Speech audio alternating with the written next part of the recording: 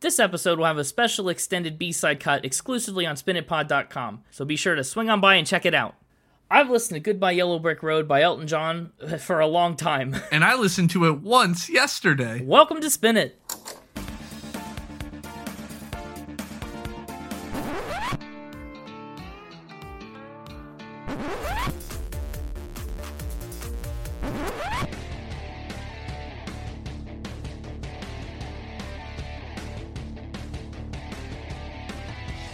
Welcome to Spin It, everybody. I'm James, and with me, as always, is Connor. Connor, say hi to the people. Let's spin it. No, it's too soon. I thought you were putting it after the... I thought you said at the beginning. Well, I thought you were going to put it after we did Factor Spin. Last week you put it at the end of the episode. I don't know what's happening anymore.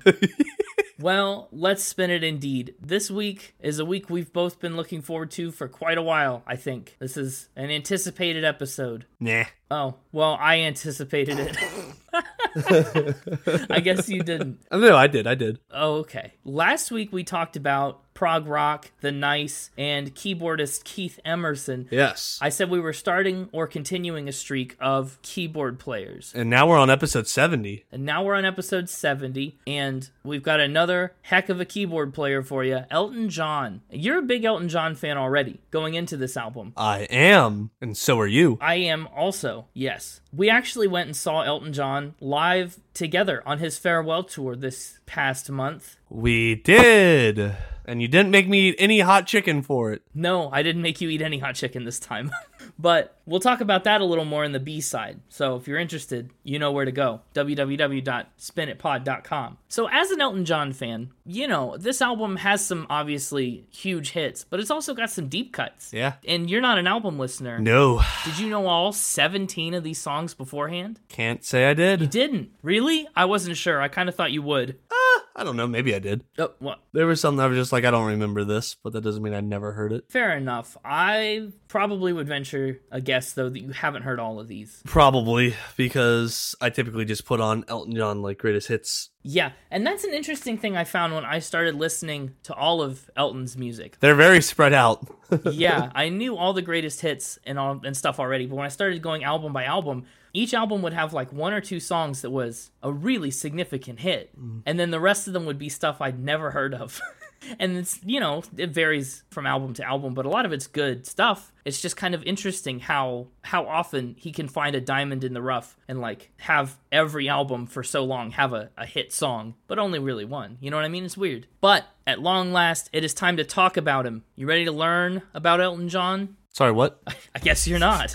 I said, are you ready to learn about Elton John? Yeah! That's the spirit. I don't think you specifically will learn much about Elton John, because I'm guessing you already know a lot of it. Oh. Hey, James. Yeah? What's his real name? Great question. It's not Sir Elton Hercules John. That's his stage name. What? Yeah. He was born Reginald Kenneth Dwight in 1947, and he started learning to play the piano at the age of 7. His father was a musician. He was a trumpet player, as a matter of fact, but he always wanted Elton to do something a little more stable. Specifically, he wanted him to go into banking, which doesn't exactly seem like Elton John's wheelhouse. You know, the wonderful world of finance. Elton knew pretty early on that music was what he really wanted to do. When he was 15, he was already playing covers and original songs in local pubs around his hometown in England. And he actually started wearing his now iconic horn-rimmed glasses, not because he needed them to see, but because he was trying to look like Buddy Holly. But his eyesight eventually worsened, so you could say he grew into them. I guess, yeah. He does actually use glasses now. You know. Hey, James. What? Why are you doing this?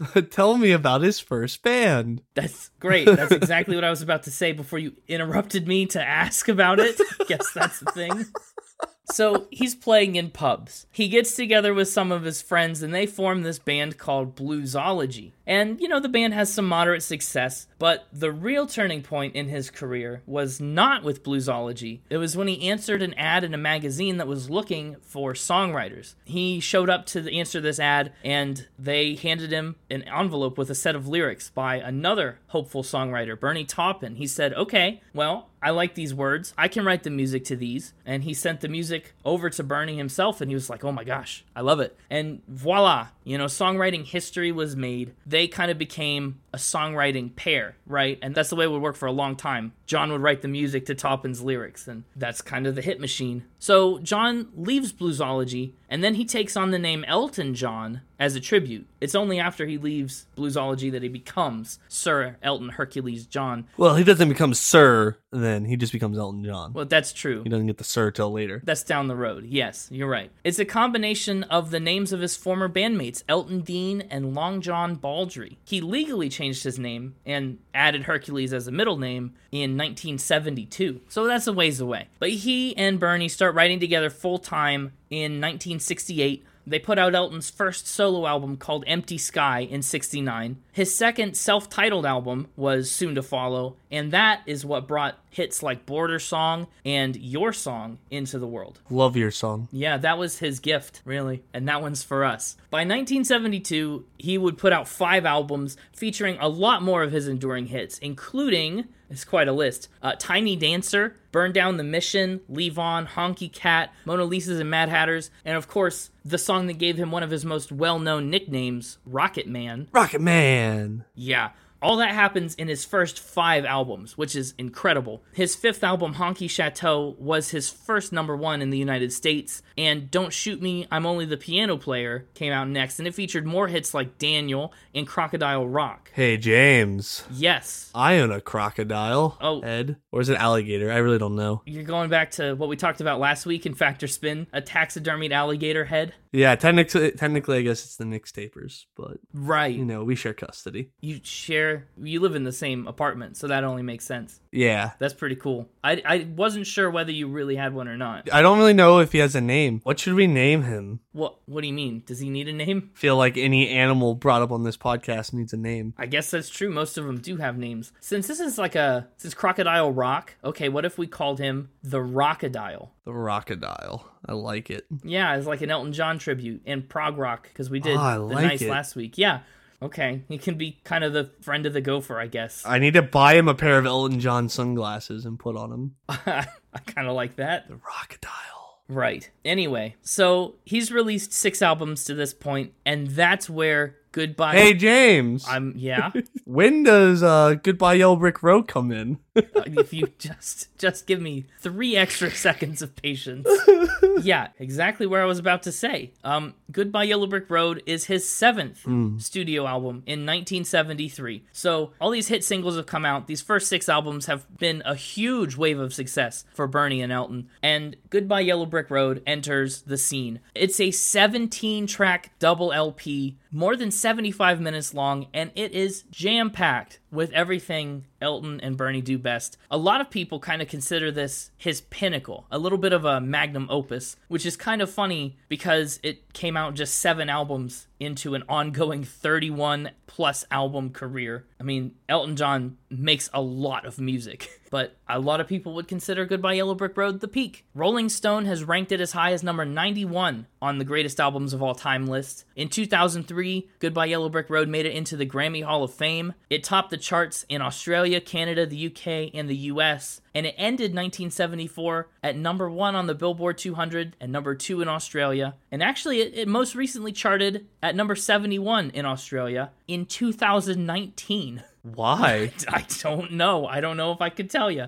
But Australia still loves Goodbye Yellow Brick Road. It actually, in the United States, stayed on the charts for more than 12 weeks. And the singles that were coming off this record were keeping it so popular, it was interfering with their next album release. They had to cut a few songs from being released as singles so that they could give enough space for the next album, which is wild to me. I mean, imagine that level of success is pretty hard to wrap your head around. Today, the album is certified a pretty incredible 8 times platinum in the United States. That's more than 8 million album sales. It's 3 times platinum in Australia, double platinum in the United Kingdom. Suffice it to say, it's a massively popular album. Yeah, indeed.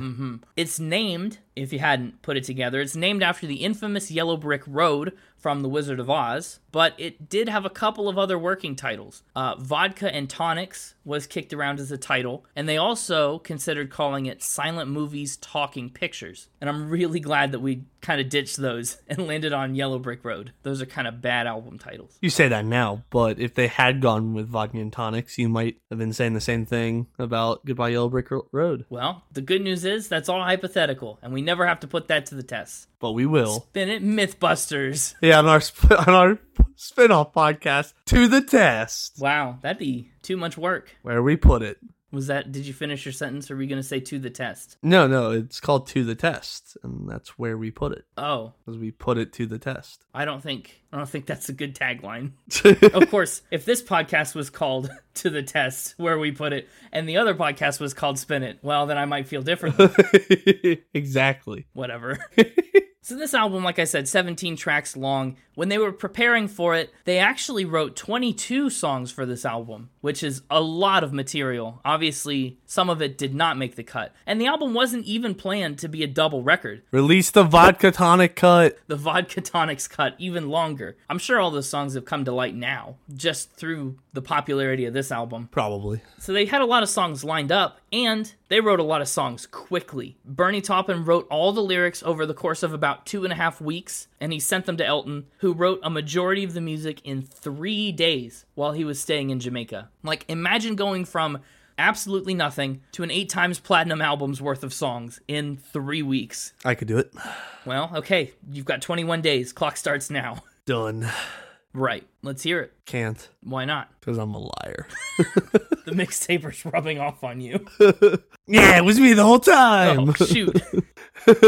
Just kidding. That was my impersonation of the mixtaper. That was a pretty good one. Pretty good at it? Yeah, Thank you. You've been practicing. The album was actually slated to be recorded in Jamaica, but there were some snags in the production process, and so they had to relocate to a studio in Paris, where Elton John had recorded his previous 2 albums, which also took only 2 weeks. So that's mostly where we're focusing today. All that Goodbye Yellow Brick Road, that era. But Elton's story goes on, a lot beyond this record. The highlights, okay? You're going to get the bullet point version of the rest of his career. He started his own record label in 1974 called the Rocket Record Company, and he's collaborated with all kinds of notable artists from all walks of life, including Kiki Dee, John Lennon, George Michael of Wham, who you may remember from our Wham episode, Fall Out Boy. He did a series of co-concerts with the Piano Man Billy Joel, and you've even already heard his music on this podcast if you've been listening to it. You might remember his piano playing featured on Lil Nas X's Montero, and he had vocal contributions on Kanye West's All of the Lights. And he very recently topped the charts with Cold Heart, a remixed and mashed up version of his hit songs Sacrifice, Rocket Man, and Kiss the Bride in tandem with the Queen Dua Lipa. Dua Lipa! The Queen! Yeah, I think we even name dropped him way back in the day as a financier of Monty Python and the Holy Grail on our Pink Floyd episode. Correct. We totally did, or at least the mixtaper did. Yes, right. So Elton John's been around Spin It for quite a while, and it's about time we bring him into the fold here. He's also branched into movies. He wrote the soundtrack for The Lion King, as I'm sure most of you probably already know. His music was also used... Hey, Connor. Don't you dare. What else was his music used in? Moulin Rouge, however you pronounce that. That's right, it sure was. The songs Come What May, the Elephant Love medley uses some of yours. Your song is even in Moulin Rouge. Yeah, that's a fun little trivia tidbit. Now, he's a pretty gilded artist, in fact. We've got, a long list of awards. I'm really only giving you a handful of highlights, but there's still a lot of highlights. In 1975... Hey, James. He's just kidding. He earned the 1,662nd star on the Hollywood Walk of Fame. Today, by the way, there are over 2,700. And he was named Outstanding Rock Personality of the Year at the first ever Rock Music Awards. He's had 6 albums on the Rolling Stones 500 Greatest Albums of All Time. 6. That's a lot.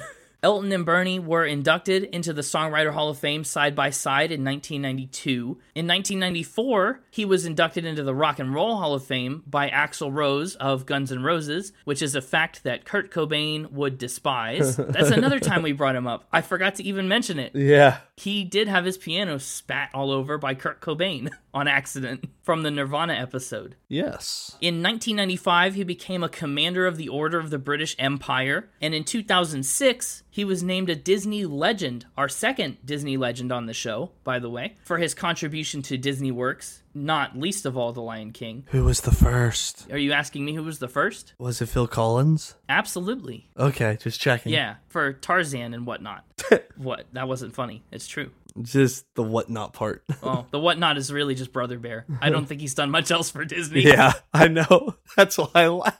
Either way, Elton John, welcome to the ranks of Spin It Disney Legends. He's been nominated for 34 Grammys and won 6 of them, although his first Grammy win didn't come till 1987. He has Academy Awards for Best Original Song, he's got a Golden Globe, and he has a Tony, so he's an Emmy away from an EGOT, which makes him also an Emmy away from a CGOT, I think. Technically, the Spin It Emmy, Grammy, Oscar, Tony. Well, he hasn't gotten a Spin It award. No, but he would get one. Does getting an EGOT automatically make you a CGOT winner? No. Oh, I thought that's why we gave it to Andrew Lloyd Webber. I think he got the Spin It award for having an EGOT, but not everyone who gets an EGOT will get a Spin It award for having an EGOT. Oh. You know, you just got to get a Spin It award. His just coincidentally happened to be for getting an EGOT. Well, that doesn't make any sense. It seems a little unfair. You got a point, I guess. I mean, he'll probably get a Spin It award at some point during this episode. So Yeah. Right now he's an E away. I don't know if he'll get an Emmy. He hasn't really done much with television. But now that he's retiring from touring, he'll have all this free time. Yeah, to fill up with TV. Television. I don't know. We'll see. Elton's net worth is estimated to surpass £320 million, making him one of the 10 wealthiest British musicians. Sorry, what is that in American dollars? In US dollars, that's about $364 million. Oh, okay. That's a lot of money. Hey, that was your perfect opportunity to play Guess That Dollar Amount. I should have played Guess That Pound Amount. It had the same ring to it. And actually, we were guessing dollar amounts. We knew what it was in pounds. But I could have made you guess the pound amount. Oh, yeah, you could have. I blew it. Elton has 6 residences in 4 different countries, and people actually speculate that he has one of the largest private collections of photography in the world. He's a big fan of pictures. What a coincidence. I'm a big fan of pictures. Pictures? Yeah. Like, you talking about people who throw balls, or are you talking about things that serve drinks? It's things that serve drinks. Who likes baseball? Tug McGraw. Fair enough. Who likes that was a good Who deep likes cut. pictures? So we got all 3 covered. We're good. What? No. We got pitchers, and pictures all covered between Elton, Tug McGraw, and me. And you? That's what you all have in common? That's the bonds that tie us. Settle down. It's the ties that bond us. Right. Okay. He founded the Elton John's AIDS Foundation in 1992, and he's worked to raise money and awareness about HIV as a really passionate advocate in the decades since. And he actually hosts an annual white tie and tiara ball at his home. Which of the 4? There's like a big estate that he owns in England that's like historic. Like it's got significance historically. I forget exactly what it is, but that's where he hosts it. Huh. And we should talk a little bit about the Farewell Yellow Brick Road Tour, his farewell tour that began in 2018, and it's still happening today. It's scheduled to wrap up in the summer of 2023. It's a massive tour. He's trying to hit all kinds of cities, all kinds of countries all around the world, and we saw it. We were there. We did. We were there. And this is the point in the show where if you're listening to the regular cut, we'll move straight into Factor Spin. See ya. And if you're listening to the B-side cut, we'll keep going. Let's talk to our good old dastard friend, the Mixtaper. See what he's been up to. Hey, it's me, the Mixtaper. Hello and welcome back. Did you think of facts ahead of time this week, or should I be prepared to call them all spins as you make it up as we go? You'll have to find out. I guess I will. I'm bringing my A game. My first fact for you. He's another artist with an interesting contract. Are you talking about like a writer in his, Yes. the things that he demands of venues when he goes to play? Correct. Previous interesting writers that we've had included the lie about Billy Joel requiring green Skittles.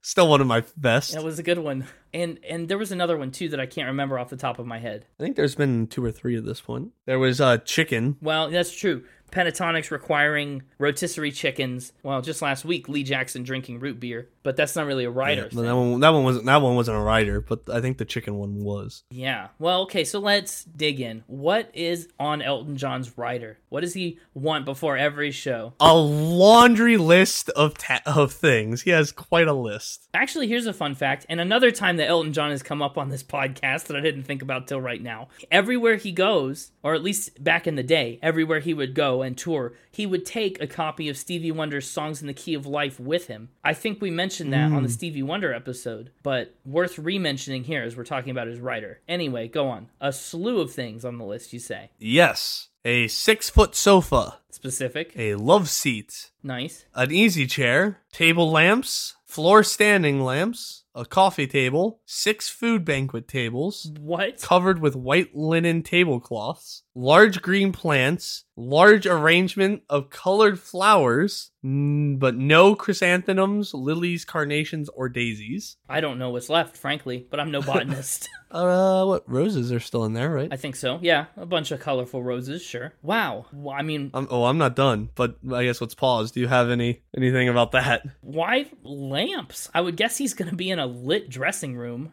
Does he just like, I don't know, is it something about like blue light? The atmosphere. I don't know. I don't know. This is a lot. Not, I guess, unreasonable for Elton John's a significant get. If I'm a venue that's going to host Elton John, I mean, he can do what he wants. We'll get him a flippin' monster truck, or I don't know. We'll make something work. A monster truck. What a coincidence. No, I'm kidding.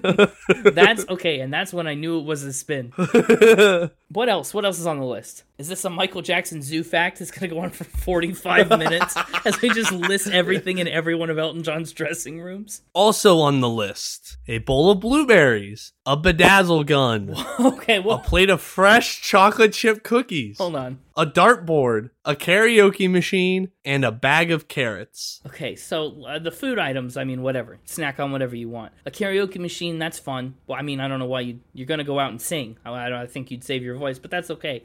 Let's talk about this bedazzle gun. Yes. What's he bedazzling backstage? I don't know. Is that for like personal use, or is that for like his costume people who are like taking care of his clothes? Oh, that would actually probably make more sense, that it's probably for his costume people in case If something goes wrong, yeah. Yeah, I too was under the mindset of personal use. It was like, I have no idea what he would be using it for. To bedazzle things. I don't know. The maybe it's for the linen on the tables. The he tablecloth. specifically He requested. bedazzles the tablecloths himself. Okay, is that it? Is that the end of the list? It's the end of the list. Okay, and so every venue gets him all those things. Has any venue not done that? And has he said anything about it? I don't know. I mean, I don't even know if like every venue needs all of these things, or Just like this is like the standard setup. This is, I think, the standard setup, and there might be, options for large green plants aren't in season, but we got you more colored ones to replace them. Or maybe, well, we only had 5 food banquet tables, but we crammed all the food on it, so it's the same amount of food. I don't know. I don't know how persnickety it is. I would guess probably all these big time entertainment venues that would host him can probably handle that number of banquet tables. I think this is a fact. He's a huge artist. He's an important artist. You didn't even ask me what the bag of carrots was for. Is it not for eating? It's not for, well, it's for eating, but not for him. Who's eating them? His pet rabbit. Oh, it's weird that he doesn't have anything else on the rider for his rabbit. Like a little bunny place. We have another fact coming about the rabbit. Don't worry. Oh, okay. I just wanted to bring him up now. Interesting. What's the... I don't want to get ahead of myself. Carrots for the rabbit, then. I guess we'll leave it at that. Also, what a specific thing for me not to ask you about. Why would I have asked you about the carrots specifically? I know. I had that information. If I'd asked about anything else, you'd go, I don't know. I even did ask about other things, and you know what you said? I don't know. Beats me. Of course I'm not going to ask about the bag of carrots. This game sometimes. I'm going to say this is a fact. I think this is true. This is a spin. Oh, in a way that doesn't surprise me. I guess this is an easy one to make up. Yes. Some of those items were true, but I made the list quite long, and most of them are You fake. sure did. What did you add yourself? What's real? Pretty much everything that was in the second half of that list.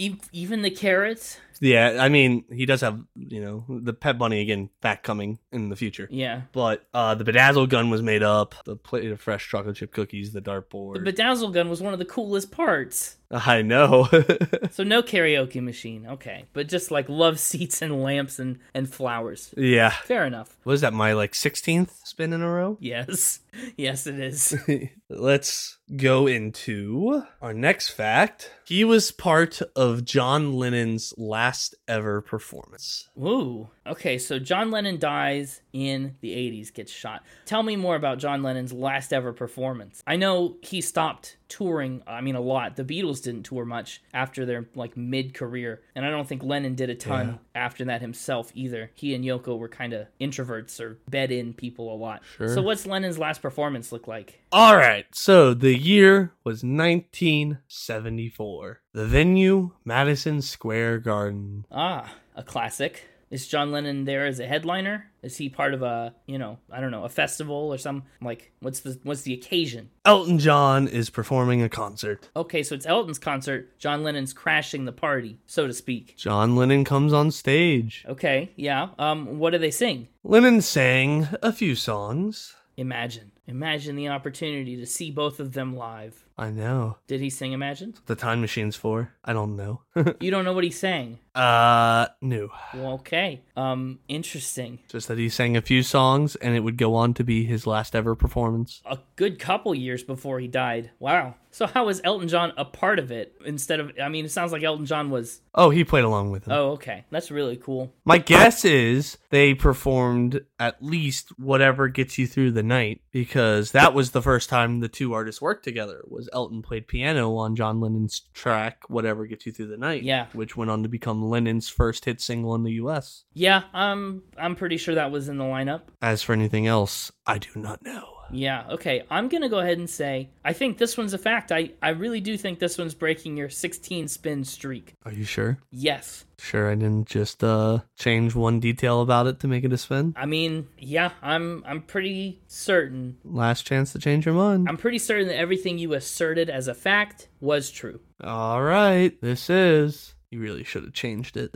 I can't believe you think I'd break a 16 streak. That's a shame. A fact. Yeah, you can't give me. I know better. This was one I was afraid you'd know. This is one I do think I've heard of. I obviously I am a big Beatles fan, a band of which John Lennon was a part. However, I know a lot less about them once they break up and kind of continue on solo careers. And that's Big not fan. to say I know nothing, because obviously I think I had caught wind of this. This felt familiar. My biggest hang-up was going to be, was it his last performance? I don't know. But it seemed likely, especially, like I said, as a guy who doesn't tour or perform much in John Lennon. But, okay, yeah, we did. You haven't told a fact since Tina Turner. In a while. Mick Jagger learning to dance was the last fact you told, way back at the beginning of Mixtober. Well, I guess it's gonna be a long, long time since I told a fact on this podcast. Oh, whoa, whoa, whoa. I'm the mixtaper. I hate it. What's next? What do you have? Up next, Elton John will make you an offer you simply can't refuse. What a weird fact. You're doing The Godfather. Is this fact related to The Godfather? Loosely. Okay. Elton John will make me an offer I can't refuse? Again, I was just quoting The Godfather. Or will he make anybody an offer they can't refuse? He'll make a couple specific people an offer they can't refuse. Interesting. Okay, what's that offer, and who are those specific people? To be the godfather to their children. Okay, so he's picking out godparents for his actual kids. Okay. No. Oh, he's godfather to their kids. Okay. That's why he's making the offer, because the Godfather makes the offer. He's offering to be people's godfather? He just is people's Godfather. I don't really know if he was offered or asked, but I was just making a Godfather reference because he's a Godfather. Okay, well, we really took a roundabout way into this one because of the way you phrased it, and then presenting that, oh, it's a Godfather bit. It makes me think that he's just kind of got an open invitation where if you write him a letter, say, hey, will you technically be the godfather of my child? And he just is like, sure, that kind of Venmo me $50 and I'm yours. Well, that'd be wild. What if you could just pay Elton John to be the godfather of your children? We need to make a service like Cameo, but for Godfathers. Just for godfathering? Celebrities can get it on there and set prices for how much it would cost them. We could call it Daddy-O. Daddy-O? Oh, I hate that. Yeah, I do too. Crocodile disapproves. Oh, so whose godfather is he? He is the godfather of Sean Lennon, the son of John Lennon and Yoko Ono. Oh, I do know that's a fact. Go on. Yes, he's the godfather of Brooklyn and Romeo Beckham, the children of David and Victoria Beckham. I think I know that's a fact. Go on. And the godfather of Elizabeth Hurley's kids, whose names I don't know. Okay, that is one I'm less sure about, but I've played my hand too early. I see what I've done. Now you could just say things, and the things you say could totally be fake, but you know that I'll buy it on the first two. You never learn. I guess I don't. Is this in ceremony only? Some people are like godparents, but they don't do anything. Some people are godparents in the sense that if something happens to the actual parents, they will take over the godparents as raising the child. Is Elton John committed to raising all of these celebrity kids? I mean, Sean Lennon's already old and, he's covered. I would assume so. Yeah. Okay. I think I'm gonna stick with fact on this one. Going with fact? I think Elton John has made people offers they can't refuse, I guess, if you want to put it that way. This is another true fact. Woo! Heck yeah. That's an interesting one. I wonder what got him started to do that. I assume John Lennon was like, will you be a godfather to my kid? Well, and he was like, yeah, I guess. Sure. For $50. Yeah, hey, what if we started that right now? Mixtaper, huh? Would you be the first one on Daddy-O? If people reach out to the podcast and say, Mixtaper, can you godfather my children? You do that? Oh, yeah, absolutely. Yeah. They got to supply their own mask, but yes. Oh, you're gonna make the kid wear a mask. Well, yeah, it's how I was raised. Okay. It's not. Is that not how everybody's raised? For legal reasons, this is entirely a joke. But for the record, if that's of interest to you, let us know. If it's of interest to you to have a supervillain raise your child in the event of something happening to you, let us know. Right. Okay, so that's 3/4 of the classic four. Yes. Traditionally, a final ramp would be on the horizon. Final ramp is on the horizon. Okay, what do we got? I'm a little scared. He loves a good celebrity feud. I'll bet he does. So, what celebrities are feuding in Elton John's life? Tell me it's the Beckhams and the Lennons. No. Who else is in a feud? I don't keep up too much with celebrity feuds. Yeah, it's with him and Rod Stewart. Oh, he's a part of the feud. He loves being in celebrity feuds. Yeah. Does he start them? Is he picking fights? Yeah, he's had a few over the year. I know him and Madonna had a feud. He's had several interesting celebrity feuds over the years. But the one we're going to focus in on is his one with Rod Stewart. Okay, what did they get into a fight about? They've had an on and off friendship. But they're really known for kind of pranking one another in big ways. Okay, are these malicious pranks? A feud would imply that I don't like them and I want to prank them to their detriment and not just a ha ha ha. It says on and off friendships, so I think sometimes and sometimes not. You never know if you're going to get pranked harmlessly or if it's really going to mess you up. What kind of pranks have they been playing? Hiring snipers. What? That's not a prank. That's a crime. Who's sniping who? Well, Rod Stewart once released a bunch of balloons into the sky to promote a concert. Uh-huh. And so Elton John hired a bunch of snipers to go up on the roof and shoot the balloons down. A bunch? How many? It doesn't say. I'm going to say a bunch is typically at least 3, though. That's true. How much did he pay these people? How many balloons were there? Who's to say? Did it work? I mean, Yeah, they shot the balloons down. that's so bizarre. Why snipers? Why wouldn't you use like shotguns? I don't know. It seems more effective to take down balloons. Well, because they were already all up in the air, probably. I don't know. I don't know. When was this? Is this like Who's to say? But also one other time, Rod put up a huge banner on the side of a building that said Blondes Have More Fun Tour, okay? like to promote his tour. And so Elton, on the building across the street, Hired a bunch of snipers to shoot the sign. but Elton put up a big banner on the other building across the street that said, but brunettes make more money. Oh, well, now that I can believe. That's a little easier than the sniper one. You asked for a final ramp. Careful what you wish for. How much did he pay for snipers for this little prank? Oh, apparently they were blimp-sized balloons, by the way. Oh, okay. That's different. I thought you meant like little like latex balloons, like little helium filled. Oh, like at a party, you know. It's bang, Like bang. like the up house. Yeah, and then you got to snipe each one of them. That's different. So if it's a blimp-sized balloon, is there like anyone piloting these? I mean, God forbid. I assume not. I hope not. I hope not too. It says blimp-sized balloons, not actual Well, but blimps. it's not a blimp. I feel like a blimp is kind of itself a blimp-sized balloon in a certain sense. I think this is a spin. Going with spin. Yeah, I can believe maybe that he's in some celebrity feuds, and I can believe even that he did the little sign prank and that he's trolling, but to hire snipers to shoot blimps out of the sky, I mean, you're asking a lot. You're asking for me to believe a lot. Yeah, it was a little far-fetched, I know, but I Stop. really thought it's a final Stop spin. setting it up that way. That means it's not a spin. It was a little bit of a stretch, so good thing I didn't have to do any stretching, because this is a fact. Wow. That's unreal. I can't believe that. Well, is that a satisfying final ramp for you? It really took a turn. I was skeptical at first because celebrities have little petty feuds all the time, you know. Wow, that's really something. So we're right back at it, 50-50 this week. Yeah, so you'll have to tune into the B-side if you're not already to see if we can break this tie. Oh, okay. You had me convinced. I thought that was the last one, period, full stop. I didn't realize there were extra B-side facts. Oh, yeah. I unlike you, I don't tip my hand. If I was winning, I could have just stopped. Yeah, you make a good point. Well, that's going to do it for Factor Spin. Thanks for another week of fun facts and less fun spins. And great jokes. Yeah, we'll see you next week. We've got more episodes to go. All right. Yeah. All right, welcome back, Connor. Let's spin it.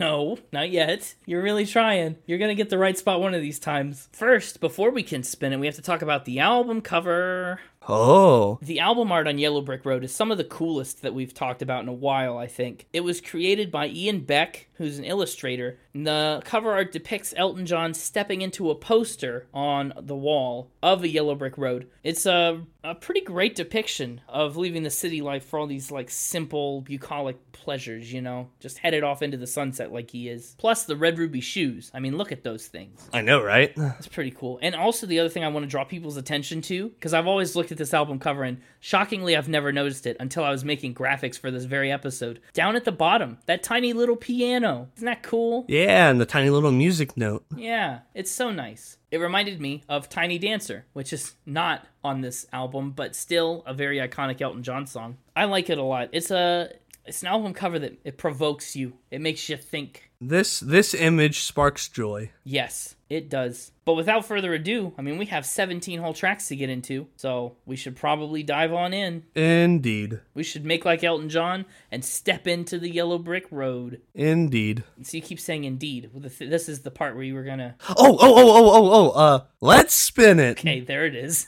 The first track on this album is actually two tracks blended together. They weren't initially supposed to be that way, but up first is Funeral for a Friend / Love Lies Bleeding. What happened with these two is, Love Lies Bleeding was already a song on its own, and then Elton John was reflecting on what kind of music he would want to be playing at his own funeral someday, And he came up with Funeral for a Friend, this instrumental, and the songs fit together so well sonically and thematically, frankly, for that matter. Love Lies Bleeding and Funerals, and so they decided to smush them. The instrumental is a really interesting part. It's kind of long. I know, I love it.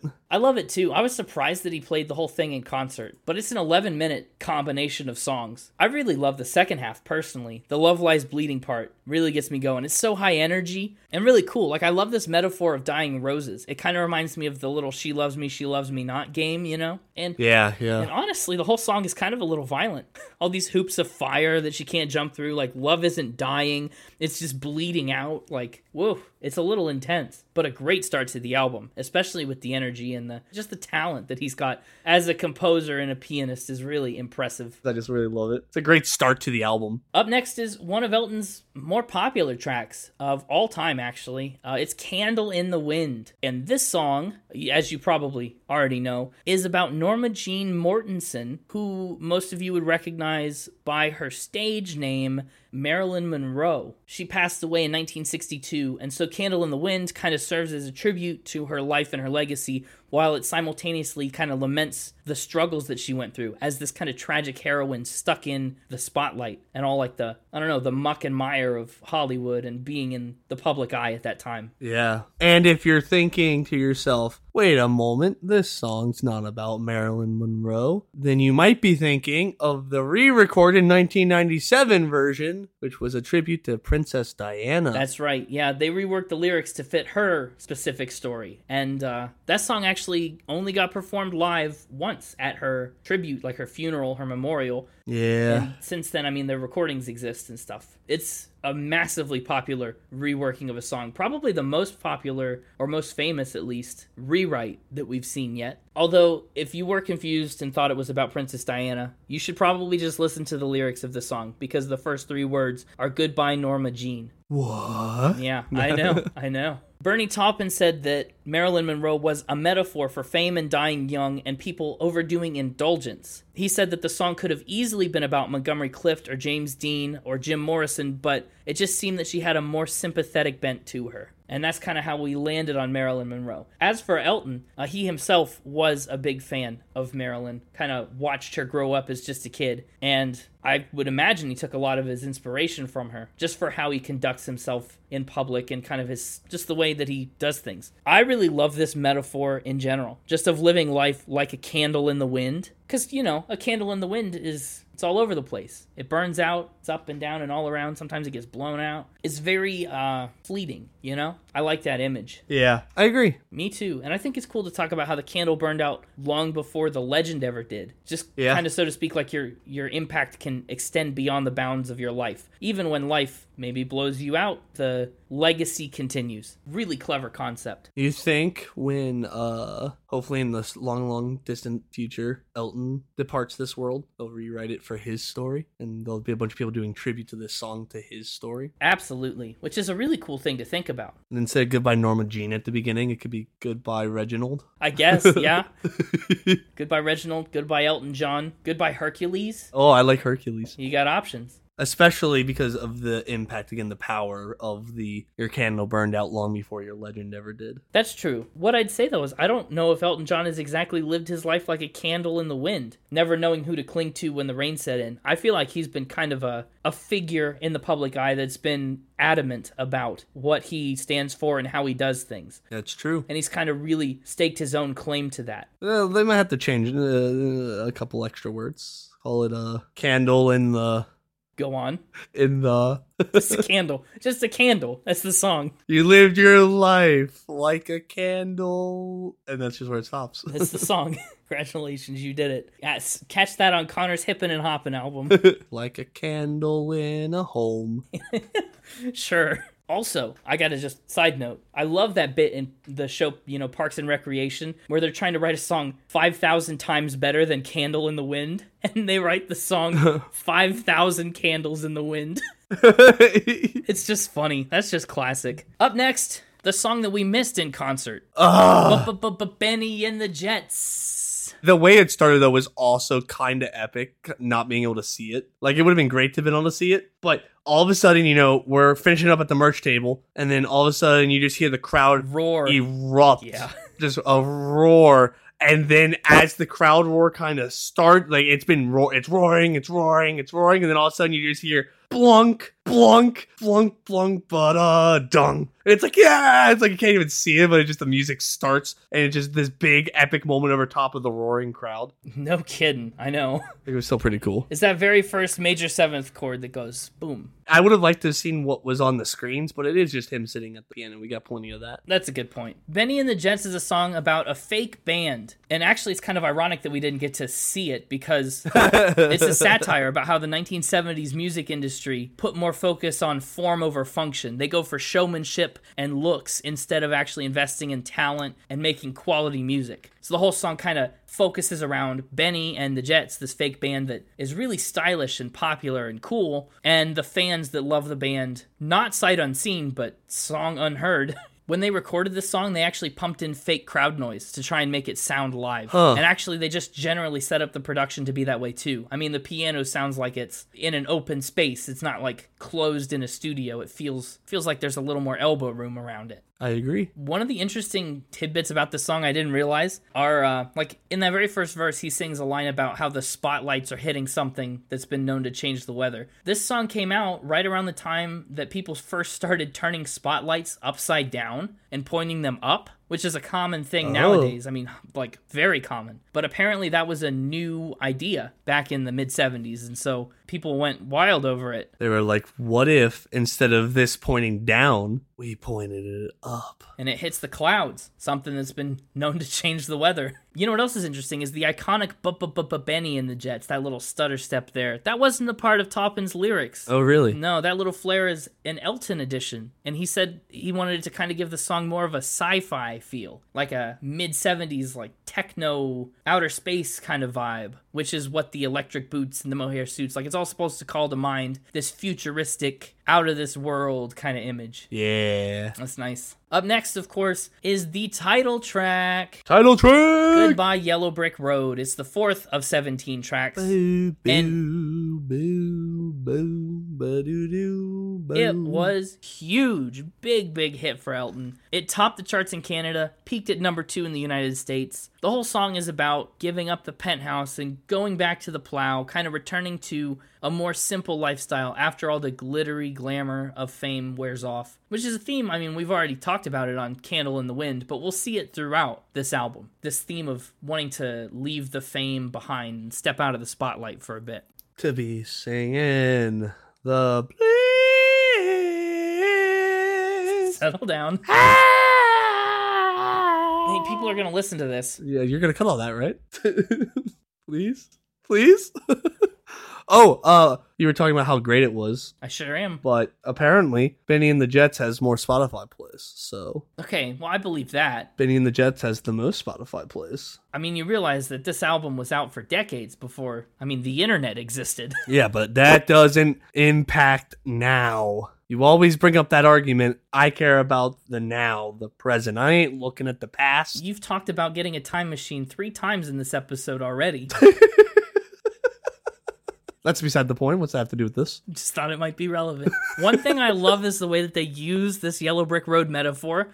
Like, in The Wizard of Oz, the Yellow Brick Road, sure, like it leads the gang to the Emerald City. But, more importantly, it's the path Dorothy has to follow to get home. It's their path of discovery. She had the ability to go home the whole time without the path. The path was the path of discovery that led her to realize she had the power within herself and didn't have to rely on anyone else. No, she don't need no man or floating head. Right. I guess, yeah, and in that sense, too, the song is about discovery. Discovering that you don't like the lifestyle you thought you wanted. He's been following this yellow brick road, thinking it's the path that he needed to get where he wanted to be. And now he's realizing he has the power within himself to be happy. So he's saying, goodbye, yellow brick road. I'm just going back to the farm. Do you know what you just ruined this. We just talked about how the album cover was so nice and he's walking into the sunset on the yellow brick road. He's literally going to the yellow brick road. He's stepping into it. Yeah. That's totally the opposite of what this song is about.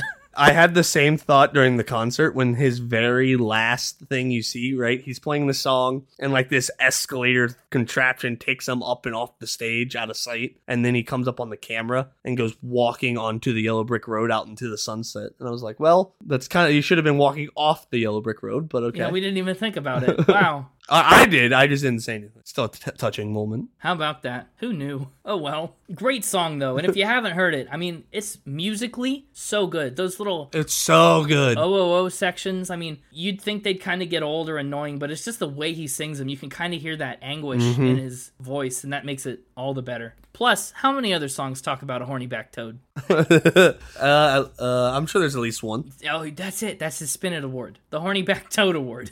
Oh, there you go. Now he's just an E away from a CGOT. There it is. Also, the alternate title for the album gets its moment in the song as well. I'll take a couple of vodka and tonics. That's true. Yeah, it seems like the album title was almost destined to come from this track. Yeah. Well, for time's sake, we should probably keep it moving. Yeah, probably. Even though I just love Goodbye Yellow Brick Road and I could talk about it for a long time. Did we mention that certain tracks were gonna probably not be in the normal cut? Well, if they don't know that by now, but that's true. I mean, there's just no way we could get all 17 onto even a quick normal cut. I mean, even if we did nothing but talk about the 17 tracks, it'd be butting up on the normal time of the episode. Yeah, and we want something that is short enough for you to want to listen to. So don't be surprised if tracks like this one, This Song Has No Title, end up being B-side exclusives. Up next is track 6, Gray Seal. Is Gray Seal one that you knew? Yeah. I was hoping you did.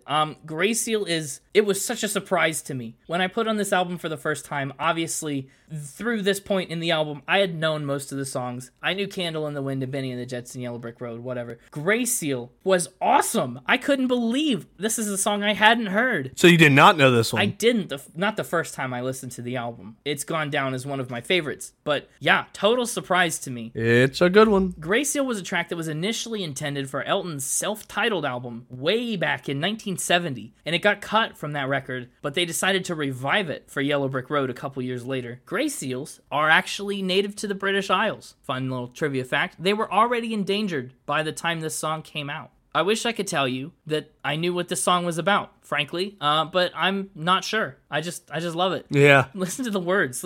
Tell me, Gray Seal, how does it feel to be so wise and see through eyes that only see what's real?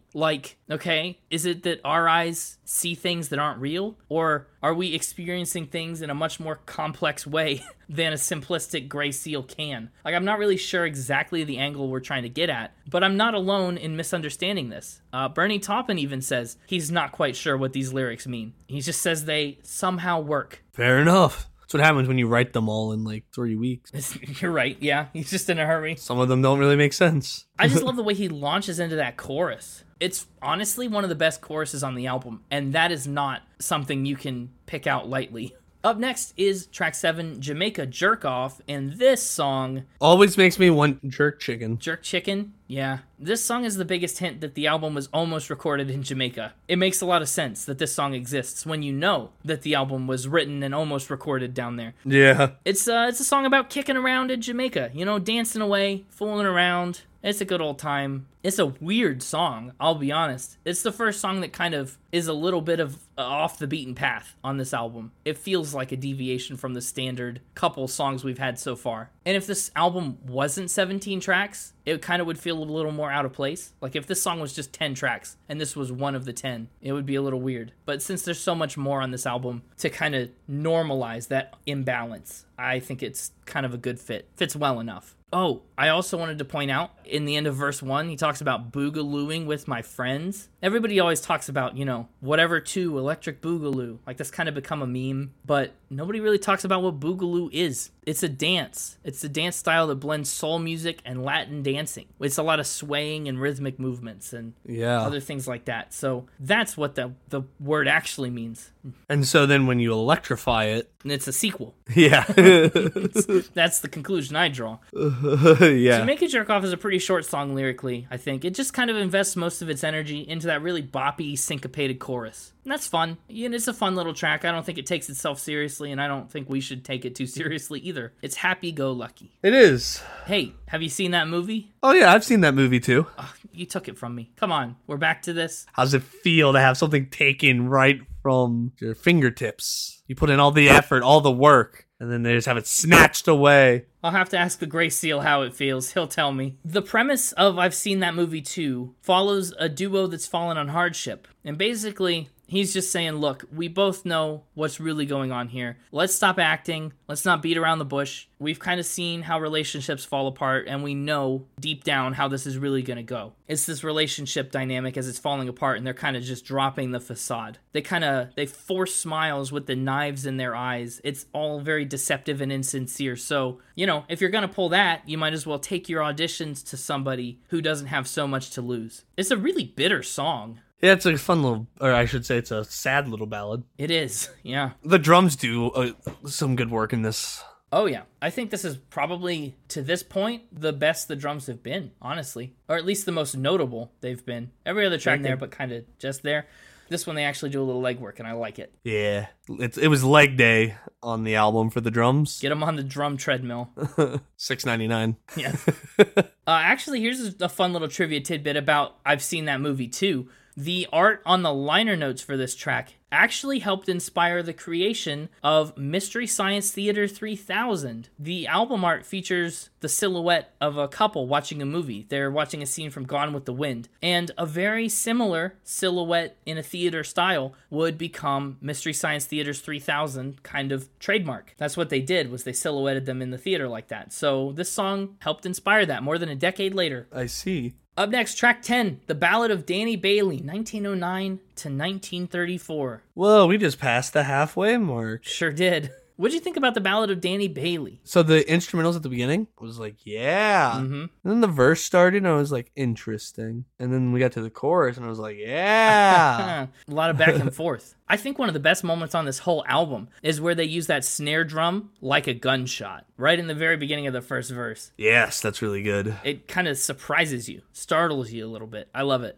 Bernie Taupin confirmed that Danny Bailey is not a real person, not historical. He called him a composite gangster. Sorry to all the Danny Baileys out there, you're not real. Well, this particular one isn't. He said he was kind of supposed to be like a John Dillinger or a Pretty Boy Floyd, just some random criminal of the Old West. So the song walks us through the life of this fictitious villain, a real dastard in his own right. And we start with this unceremonious death, kind of at the business end of a shotgun, and we fill in the gaps from there. There's a cool line in the chorus that really intrigued me. The line says, "It's all over and the harvest is in." Apparently, the harvest is a reference to this period in the mid-1930s where police brought down and killed a lot of notorious gangsters, including Bonnie and Clyde, Babyface Nelson, John Dillinger, Pretty Boy Floyd, and more. I mean, there was this massive takedown, and that was the harvest. Wow. Yeah, a little bit of historical context for this fictional character. Weird phrasing. Mm-hmm. We're gonna eat the mobsters. Oh,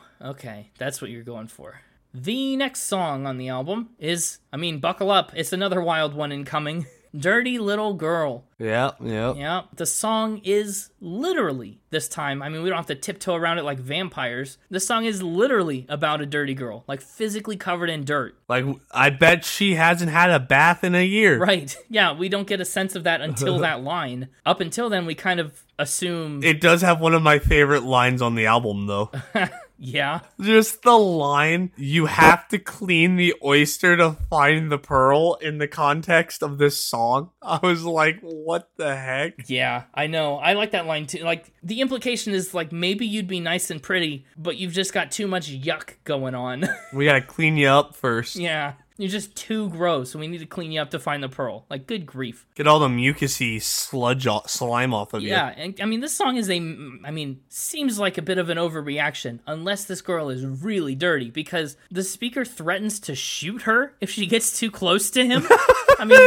That's a lot. That's a lot. But the music just goes so hard. It really does. It doesn't have any right to be that good. The way that it lands on those downbeats is always so satisfying. Mm-hmm. He calls the police. I don't know. It's intense. But I like it. Dirty Little Girl is such a fun song. It is. Up next, the dozenth track on this album, and one that I'm kind of sad we didn't get to see him play. I looked at the set list from some other concerts after ours, and I realized that he sometimes plays All the Girls Love Alice, but he didn't for us. And that's sad. Huh. This is another, I mean, we're on a string here of songs that make you go, whoa, kinda. All the Girls Love Alice, it's about a straight girl who has to, quote unquote, get her kicks and make money with some of the town's older women, if you know what I'm saying. Interesting. Interesting direction. With the vampires. Yeah, she's sure. This is actually the first time that Elton John would work with Kiki Dee, whom you would recognize perhaps from her career as a solo R&B singer, but also as a frequent collaborator with Elton John, including as his duet partner on that classic, Don't Go Breaking My Heart. Yep. That was one that I was surprised wasn't played. I know. I thought that would be one we'd see. It's like the second or third best song in the Chicken Little movie. The guitar sounds on this track are just incredible. I mean, this is maybe the first song on this album that, like, rocks. It's not the only one, but it goes hard, too. And this song has some awesome lyricism buried in there. He says she's got a double-barreled name in the back of her brain, like a double-barreled shotgun, right? That's kind of what it's supposed to call to mind. But also, a double-barreled name is the term for a hyphenated last name. In antiquity, that's what it was. In this case, it's kind of meant to imply that her family is wealthy and has status that they didn't want to give up by taking one parent's name over the other. So when they blended the families, they double-barrel hyphenated the name.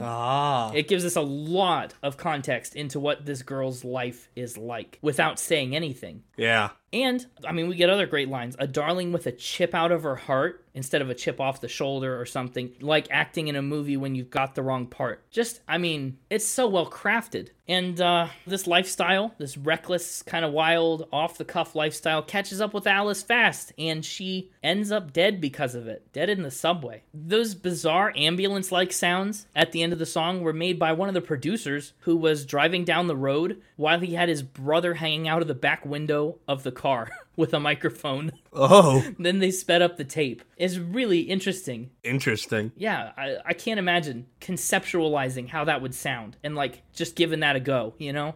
You mentioned that Elton John loves a good celebrity feud. Yeah. Well, that kind of made me think of this song a little bit. Up next, track number 14 on the album is Saturday Night's All Right for Fighting. Saturday.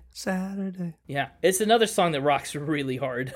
This is Bernie Taupin tearing it up in his rebellious teenage years. This is a story about that kind of experience that he lived then. You know, he's going out drinking, partying hard, getting into bar fights on a Saturday night, just really, like, immersed in that nightlife culture. It peaked at number 7 in the UK, made it up to number 12 in the United States. And actually, Elton has talked about recording this song. He said, I vividly remember recording Saturday Night's All Right for Fighting. I couldn't seem to get the piano part right, so when the band played bass, drums, and guitar, I laid on the floor and did the vocal live. And then I put my piano part in afterwards. He said it's an odd way of doing it, but I remember doing that because it felt, for some reason, the four of us, me playing it live, just didn't work. So he overdubbed his piano afterwards. Really unusual. And interesting, honestly. Someone who's such a good pianist, like, I don't know, can't even hit the piano part right live. Or he couldn't at that time. Obviously, he's since perfected it. This is one of the first Elton John songs I knew, I think. Really? It's probably up there.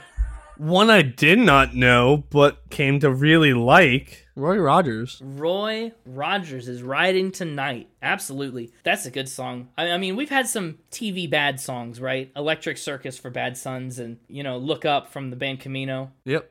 This song is kind of like a TV good song. It's all about escapism and finding solace in the comfort of a familiar TV hero, just like the titular Roy Rogers. Rogers, of course, was the singing cowboy and co-founder of the Sons of the Pioneers singing group. He was in more than 100 westerns and radio shows from the 1930s all the way up through the mid-80s. He was, I mean, hugely influential in the genre and in the culture. And this song is a nice little tribute to him. Yep. Again, the music just goes hard. It sure does. It's such a, like, westerny sounding song. That's one thing I was surprised about by Elton John's entire discography. Especially on some of his earlier albums, he really leans heavy on, like, the country western ballad. As a British pop rock piano guy, I really couldn't say I expected him to be so country. But he really pulls out all the stops. I mean, he's got a whole album called Honky Chateau. I mean, there's just a lot of Western influence on his music in general, and Roy Rogers is no exception. Bernie Taupin says a lot of his lyrics were inspired by movies and TV he saw. He actually calls Yellow Brick Road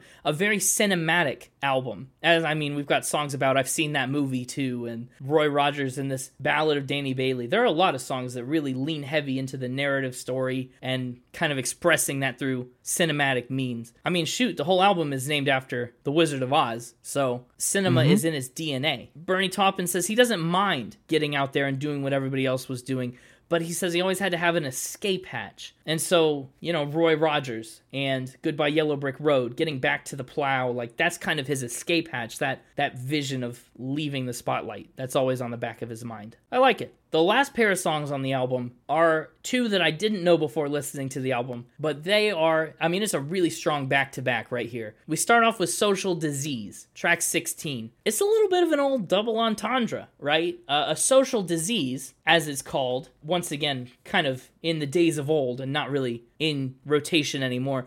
That used to be a thinly veiled kind of polite way to talk about an STD, right? You're out being social, so to speak. You catch a disease, you've got a social disease. So it's got that implication. But we also have, especially specifically in this song, we've got this bum, this alcoholic, this leech, someone who's existing in society and a figurative disease on society, so to speak. And this song plays heavily with that dichotomy, that like double meaning. This song's really gritty, just in the way it's presented musically. This is like one of the only songs on the album that plays with dynamics. Yeah, it starts quiet, really quiet. And crescendos its way up. Yeah, it always kind of annoys me sometimes. Oh. Well, okay, when I listen to the album, start to finish, it's fine. When I'm cruising down the highway and this song comes on shuffle, I'm like, darn it. And you're like, oh man, I can't even hear it. I want to listen to this, but I gotta wait for a minute and a half till it gets loud enough, or I've got to turn the radio way up. That's my only frustration. Otherwise, yeah, I think it is really clever to do it like that. Because, I mean, imagine you're sitting around your record player, you're close to the end of the record, and all of a sudden, there's like silence, you know? And it's spinning, and the needle's, you know, getting in the groove, moving closer,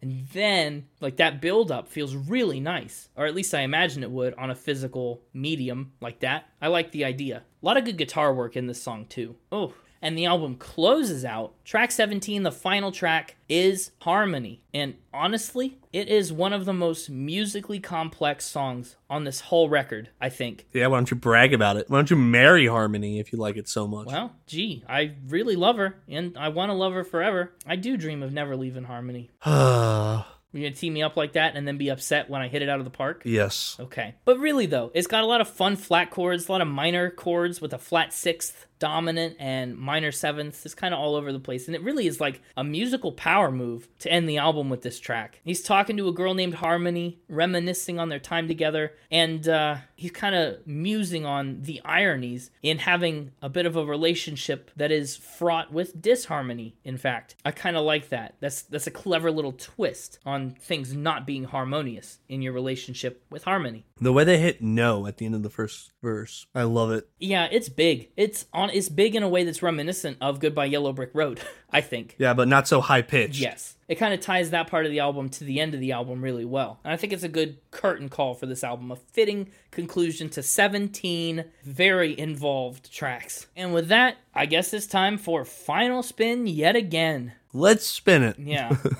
I'm just going to let you say it as many times as you want. I just figure if I say it as much as I can, one of them will be right. That is a good point. I think a broken clock is still right twice a day. And by that logic, since I'm not a broken clock, I'm right all the time. That's just a clock that's working. I don't think that's by the logic at all. Ooh, my scores for this album are pretty good, I think. First of all, let's talk music. Elton John is a great musician. He's got such a good grasp on music theory and ways to make Bernie Taupin's lyrics really pop in exactly the way they're intended to. These songs are fun, they're upbeat, but they can get sad when they need to. The album flows really well, and a lot of that is due to the musicality of it. These songs are put together really well. The melodies are well crafted and well sung. I'm giving music a 94. Lyrically, I love how cohesive the lyrics on this album are. The cinematicness of it is awesome, really notable and unique for this album. And this idea of celebrity, of the stresses of being in the spotlight, the pressures you're facing under everyday walks of life, the need to get out of the flow of every day and break the mold, get off the yellow brick road. It's pervasive on every track on this album, mostly. And I mean, come on, we got some all-time classics here. Candle in the Wind, Benny and the Jets. I mean, we've got so many good songs. Given lyrics an 88. Instruments and production, top-notch. The instrumentation's so fun. These piano parts are plucky. They're fast. They're slow. Like, it's just, what's there to say? Good stuff. Instruments and production getting 93. Especially, I mean, remember we talked about those really neat drum parts that are in there. A lot of interesting instruments like the mellotron. There's a lot you can dig into if you're looking. And the overall vibe, it's a long album. 17 tracks is a lot of tracks. But for the most part, I really don't think any of them feel wasted. There's not a lot of fluff or filler on this album, which is, I think, why a lot of people consider it Elton John's best work as a collection of songs. I kind of tend to agree. I haven't listened to all of Elton's stuff yet, but I've made it at least through the 80s on most everything, and so far this is far and away the standout record for me. Giving it a 93 for overall vibe, which puts its overall score at a 92.9, landing it at number 32 on the spreadsheet. Wow, top 50. I like this album a lot. It's an easy album to love, I think. Even if you don't necessarily do music, this is an album you could probably appreciate, just at least for its historical significance, if not for all the work that went into it. All the 3 weeks of work. What about you? I, too, big fan of Elton John. Big fan of everything about him. This album, I mean, hard not to love. It's interesting because, as you talked about, there's some heavyweight champion songs on this album. Yeah, big time. But, like, not a single song we talked about where we were like, yeah, this song's kind of skippable, except there was one you said was kind of forgettable. But I kind of disagreed. I did say that about Jamaica Jerk Off. I kind of disagreed. To me, there wasn't really a skippable song. I think this is the most well put together album in terms of like hit songs that just aren't skippable since we did Michael Jackson probably was the last one. Yeah, and he built that album to be like a bunch of singles. He really intended for every song to stand out. Again, there's tons of these songs that most people probably don't even know. But when you listen to them, they're not skippable. They're great. They're just not heavy hitters like Candle in the Wind or Goodbye Yellow Brick Road. And so with that, my top 3 in album order: Candle in the Wind, Yeah. Benny and the Jets, Goodbye Yellow Brick Road. Good. That was a necessary 3-song run. That might be one of the strongest 3-song runs on the podcast so far. Ever. Just for the record. And ever, yeah. With honorable mention going to Saturday Night's All Right for Fighting. I am so unsurprised by that. I mean, again, you gotta go with the heavy hitters. I mean, Yes. there's a reason all 4 of those were played at our concert. It's true. All the other songs, loved them, but you gotta go with the heavy hitters. What do you think in playlist pick wise? Don't make me do this. Can we just, all right, I'm going to throw out 2 of them at you and you tell me if you can live with it. Goodbye Yellow Brick Road, Candle in the Wind. Goodbye Yellow Brick Road is a must. Yeah. Candle in the Wind is tough. I mean, obviously nothing wrong with it and it deserves a playlist spot, but Benny and the Jets is hard to pass up in this case. That was the other one I was going to suggest, and I honestly, in retrospect, kind of wish I had suggested that one instead, because Candle in the Wind and Goodbye Yellow Brick Road are both more ballady, where Benny and the Jets is more poppy. A little bit. So... But the sad part about that is those are the songs that everybody kind of already knows. I don't know. Part of me kind of wants to highlight some of the deeper parts of this album that people maybe haven't explored. Yeah, well, they can do that by listening to this album. Listen to Grey Seal. Before listening to the episode. Yeah, you're right. Or after listening to the episode. It's our favorite songs playlist, these are songs you should go check out playlist. You're right. Okay, fine. We'll go consecutive again, huh? 3 and 4, Benny and Goodbye Yellow Brick Road. Let's do it. I can guess just about where this album is going to land for you. The question is... How high? Yeah, the question is how high on the list, because you set some of your high-scoring albums in place pretty early, and nothing's been able really to top some of them. Your very highest score is still from our very first episode. And if there was ever an album that I thought could challenge the great Billy Joel, this might be it. Could be. but it's not. Oh, wow. Okay. Spill that bean right away. This one is indeed getting a 9, and it's going to slot in right between Billy Joel and Phil Collins at number 2. Oh, my goodness. So close. What stopped it from passing Billy Joel, if I might ask? I mean, this album is twice as long. Yeah, I think Billy Joel does an equal amount, again, in terms of like powerhouses and stuff like that, in a shorter amount of attempts because there's less tracks. Billy Joel, I think, has an equal stopping power on his album, The Stranger, as this one does. You might be right. Like these two duking it out in the ring. Well, careful. Billy Joel's an undefeated boxer. Yeah, I think neither would necessarily be able to dethrone the other in a track-by-track hit in terms of powerhouses. Oh, okay. They could go either way depending on your mood or the specific person, but everybody would be able to recognize that they're both big powerhouse songs. Uh-huh. So I think they kind of tie in that regard. And so I think the tiebreaker is that Billy Joel does that amount of power with less songs. That's fair. This is also, I mean, the highest 9 you've given since episode 38. Since episode 1. Well, since episode 1. Oh, yeah. Well, it went episode 1, 38, 40, 5, 20, 30. When was the last time I gave? The last time you gave a 9 was Coheed and Cambria, episode 59. I'm just looking at my top 5s. So my top 5, last one was episode 40 with Barry Manilow. So this is the first album in 30 episodes to crack your elite top 5. Yeah. Pushing poor Miley Cyrus out of the top Wow. So she's the honorable mention now. 5. Yeah. So we don't know your unit yet, though. What's more than 9 Panic Studios? But less than 9 Cadillac. That is the question. 9 Rabbit Treadmills out of 10. Yeah, no surprise there. Should have known. That unit only makes sense if you listen to the B-side. Yeah. So yeah, that's where we're at. Awesome. This has been a good episode. I'm glad we highly anticipated it. I'm still mad about Factor Spin, but I won't get over that for a while. If you're looking for, first of all, the B-side cut of this episode, you can find it on www.spinitpod.com. But if you're looking for us elsewhere on social media, you can find us on Twitter @SpinItPod and on Instagram @SpinItPodOfficial. That's us. The Mixtaper would like me to remind you that he also now has a Twitter @the_Mixtaper. Oh, I'd like to congratulate you on finally getting the Mixtaper's Twitter handle right. The Mixtaper is the one that always gets it wrong. I get it right. Uh-huh. Yes. I also definitely didn't look it up before saying that, just to be sure. Just to be extra careful. Well, that's where we are. That's what we're doing. Tune in next week for another exciting episode. And until then, you know what to do. Keep spinning. Keep spinning. Let's spin it.